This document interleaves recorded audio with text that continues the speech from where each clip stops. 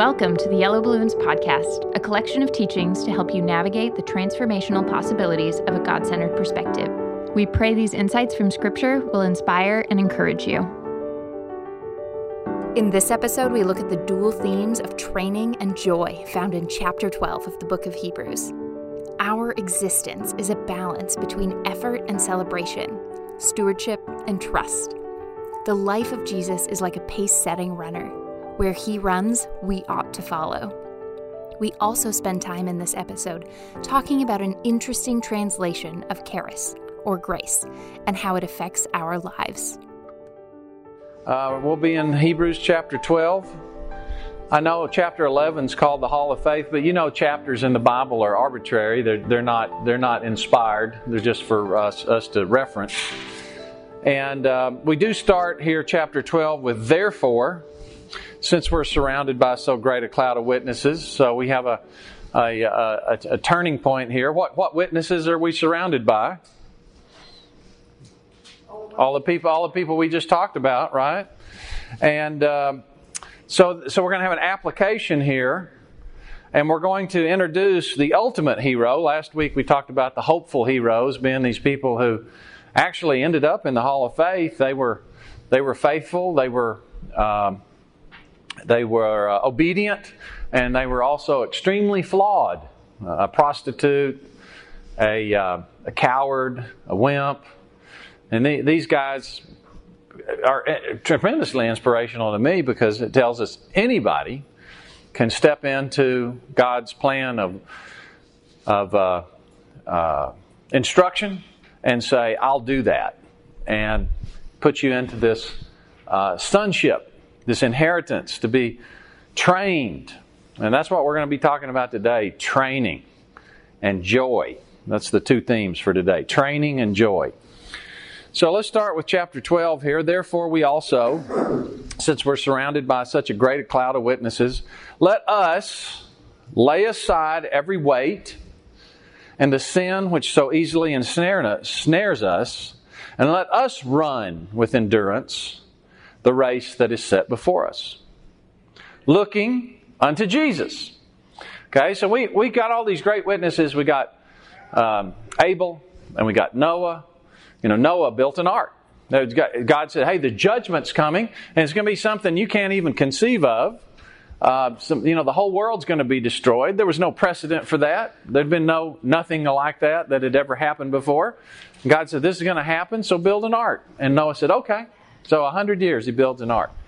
And then God comes along and says to Abraham, hey, leave your home. You're 75 years, I know, but leave your home. I'll take you to a place where I'll make your name great, and I'll build you a nation. I'll bless all the families of the earth through you. And Abraham says, okay. So we've got these tremendous witnesses here that did what God asked them to do.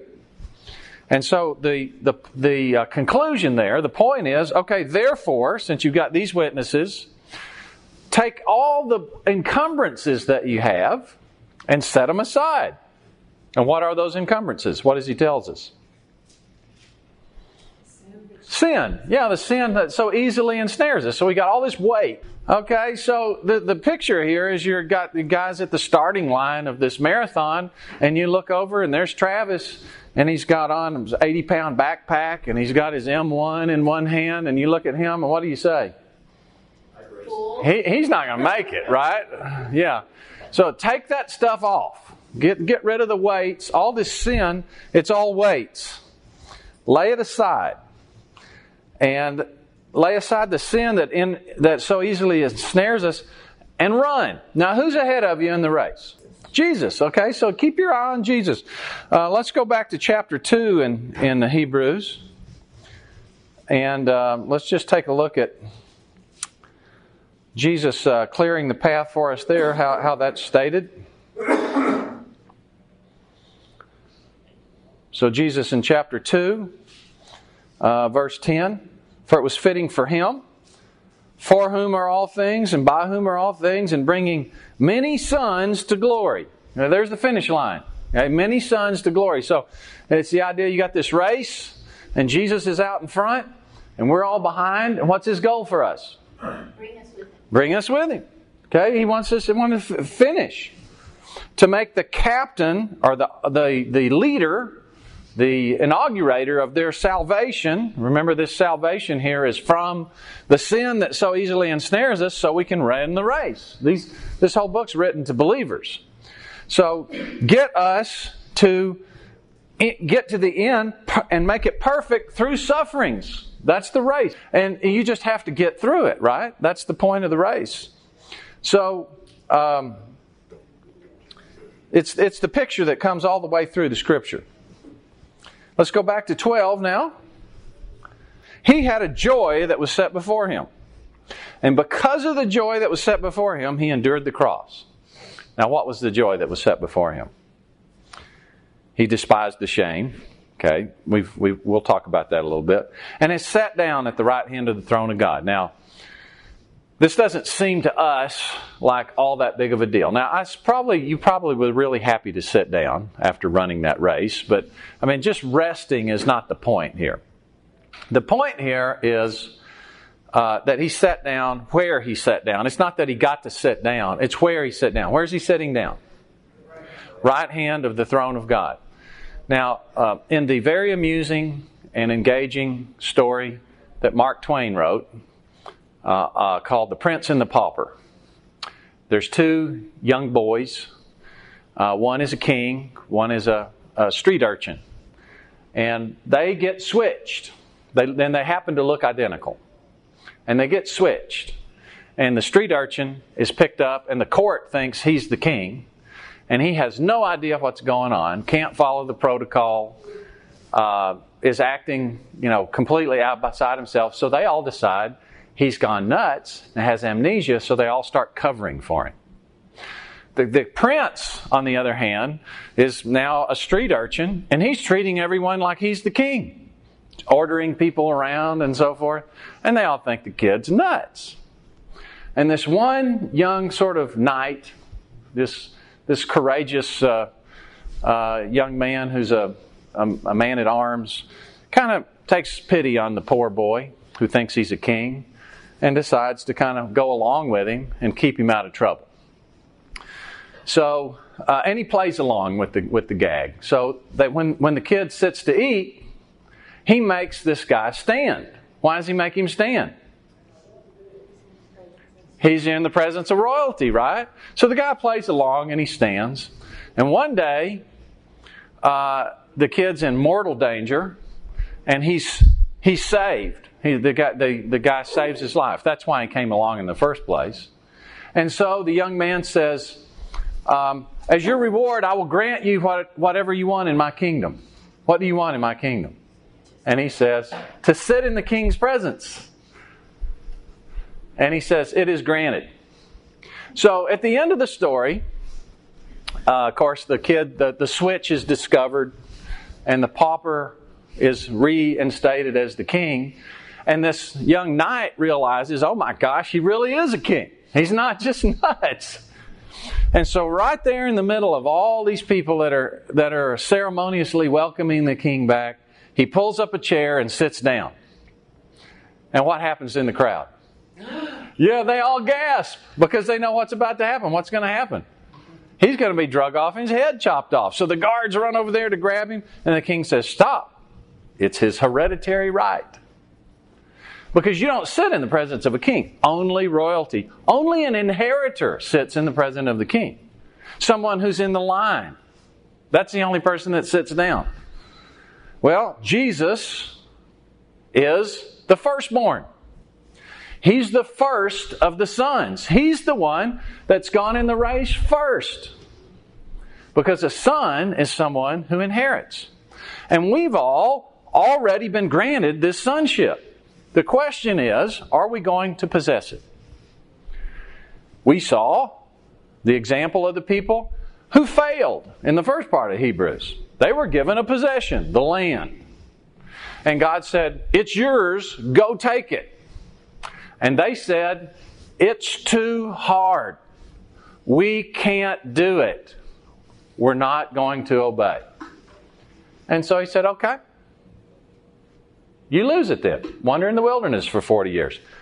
Never mind. We'll go in and get it. No, it's too late. It's gone. you cross the threshold. Which is why all through Hebrews we're told the time to run the race is when? Today. Today, while you hear His voice. Do not disobey as they did in the wilderness. The bad example. And now we're given the good examples. Do like these guys. Even the hopeful heroes. A prostitute. A coward. But it's never too late, no matter what our backgrounds are. He endured the cross, despising the shame, and sat down at the right hand of God. Now, focus in on that word joy.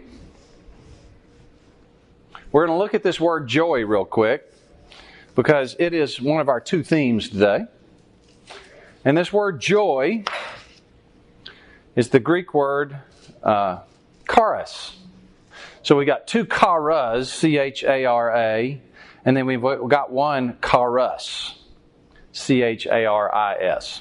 And they're going to be a little bit different. So we've got chara, that is joy. We've got charis, that is going to be translated grace. And I'm going to tell you that it's favor. Okay, so let's just look at these three words.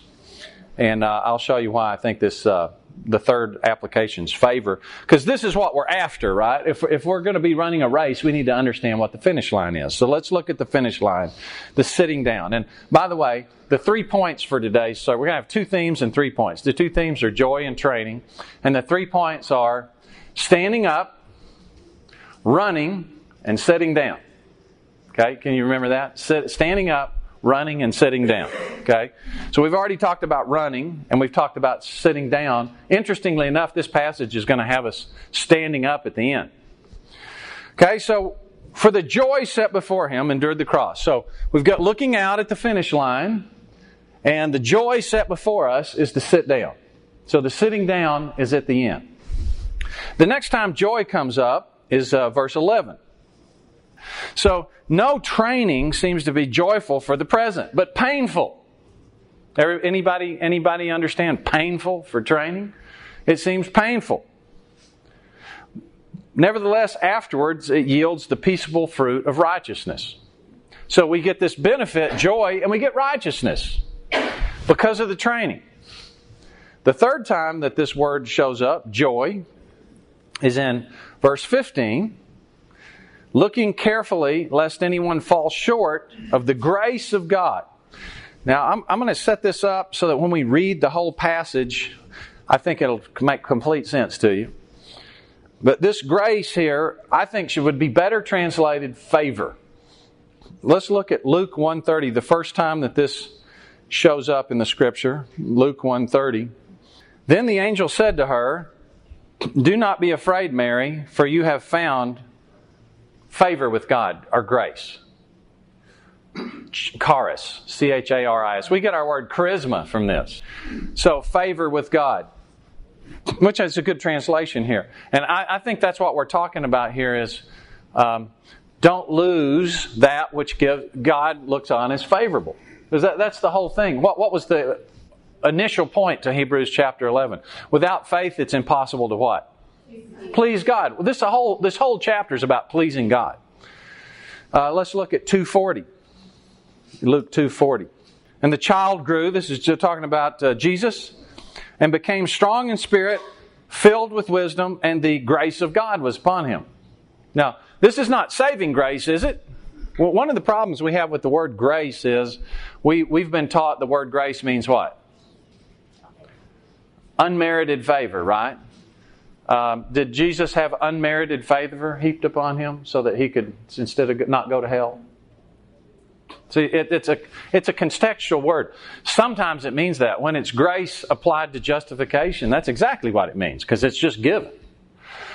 But when it's applied in a context where we're doing something, it's favor.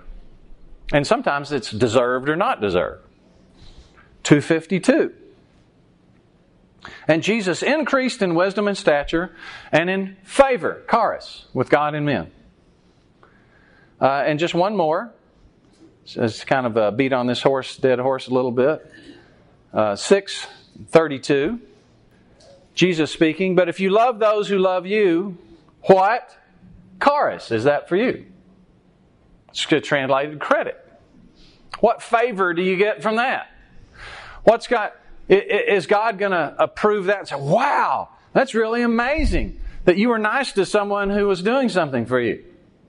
Well, no, not really. Anybody does that. That's the point. Okay? So let's go back to Hebrews chapter 12. Let me go through one more word. Can you look through here and see the word chastening? Can just what your eye fall on the word? Do you see it? Does it pop out at you?